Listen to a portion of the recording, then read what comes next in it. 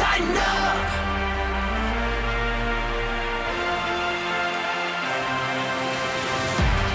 A lot to watch if you're a Titans fan on Saturday. Las Vegas at Cincinnati, 3:30 Central Time kickoff.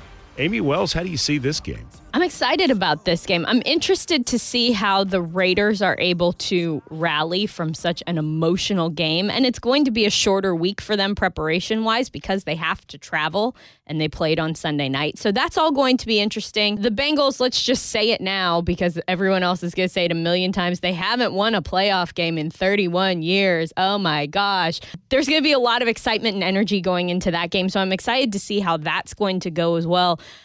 Joe Burrow's has had a great end to his season. He's got a lot of people around him. He's got Joe Mixon. He's got all the receivers, it feels like, T. Higgins, Jamar Chase.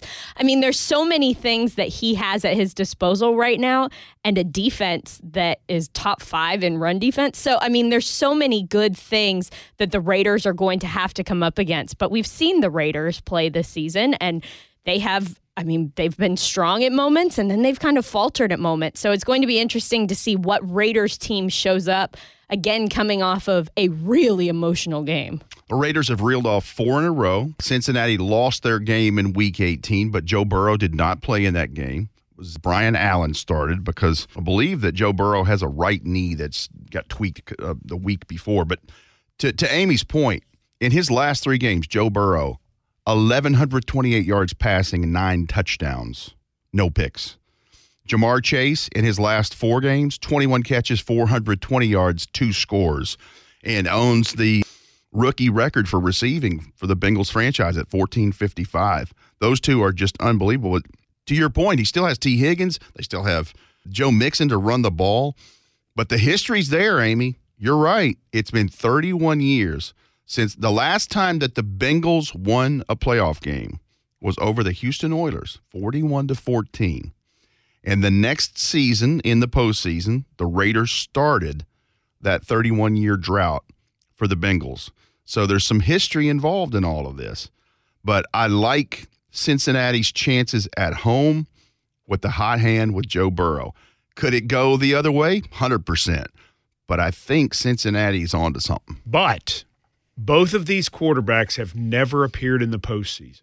Neither one of them. Derek Carr took a team to the postseason, but then he was hurt and couldn't play. 127 starts, never seen a postseason game. Never seen a postseason game. We remember Steve McNair's first postseason game, and he played very poorly. He was very nervous. After he got the first one out of the way, he did a good job. But you just wonder, even as big a deal as Derek Carr is, even as big a deal as Joe Burrow is, Joe Burrow winning the national championship 2 years ago, I get it. The NFL playoffs are different. I just wonder which quarterback will be up to the challenge in their first playoff start. This says to me that you should tune in around the middle of the second quarter. That's when people will actually start playing and the jitters will be out. That's when you can actually see some real football. So get your nachos, get your wings, put it all together, and then tune in after both quarterbacks have gotten a series under their belt. If you're going to have Buffalo wings, save them until 7:15 Central because it's New England at Buffalo. Third time this year. The road team victorious both times. New England is at Buffalo, so the Bills Mafia, they have the home field advantage, but New England won that game where, 3 passes were thrown? And they ran all over them for 222 yards on the ground in the snow. And then Buffalo, on the flip side, saw a great game from Josh Allen when they played in Foxborough to win that particular game. I think this is a complete toss-up. I don't care where it's played. I think New England-Buffalo is a toss-up Saturday night. And the Buffalo game in Week 16 at Foxborough, Mac Jones, one of his worst games of the year, had 2 interceptions that day.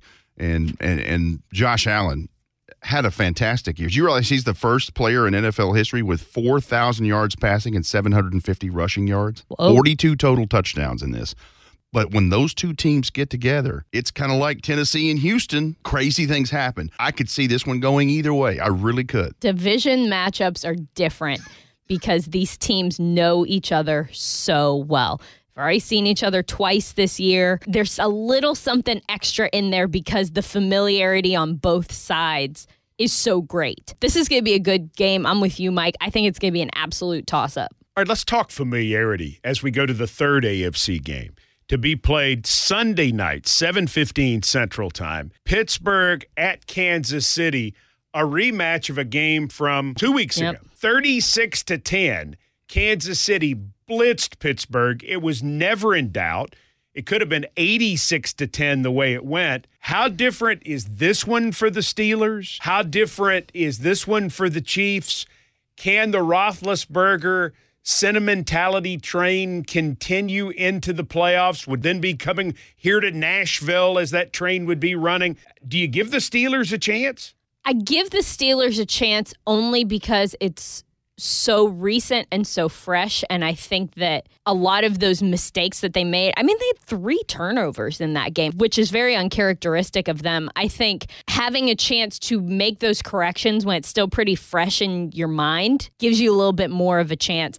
I mean, the Steelers are very aware of the fact that they are not a good-looking playoff team.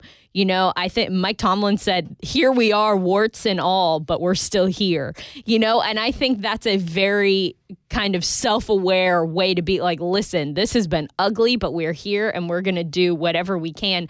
And I think that that kind of fight and mentality is very emblematic of a Mike Tomlin team that will come in and do something. And I mean, listen, the Chiefs are not the team of destiny that they have been the last 2 years when we've seen them go to the Super Bowl. They are not coming in like on 2 wheels, just screaming and doing everything right. They've had their own issues this season. So I think that these two teams are going to be better matched in this playoff game than they were 2 weeks ago. I think Pittsburgh has a chance if they rush 4 and bottle everything up for Kansas City, and especially for Patrick Mahomes. If they let him get down and run, it's going to be a long night for Pittsburgh. That's been the formula to beating Patrick Mahomes all this year, is just bringing 4 and locking everything else up. That's how the Titans did it, 27-3 at Nissan Stadium in, week 7. That's how they did it. If you allow Patrick Mahomes to get loose, look out. For more on Titans football overall, we ask you to subscribe to the OTP, also known as the official Titans podcast. The OTP is presented by Farm Bureau Health Plans.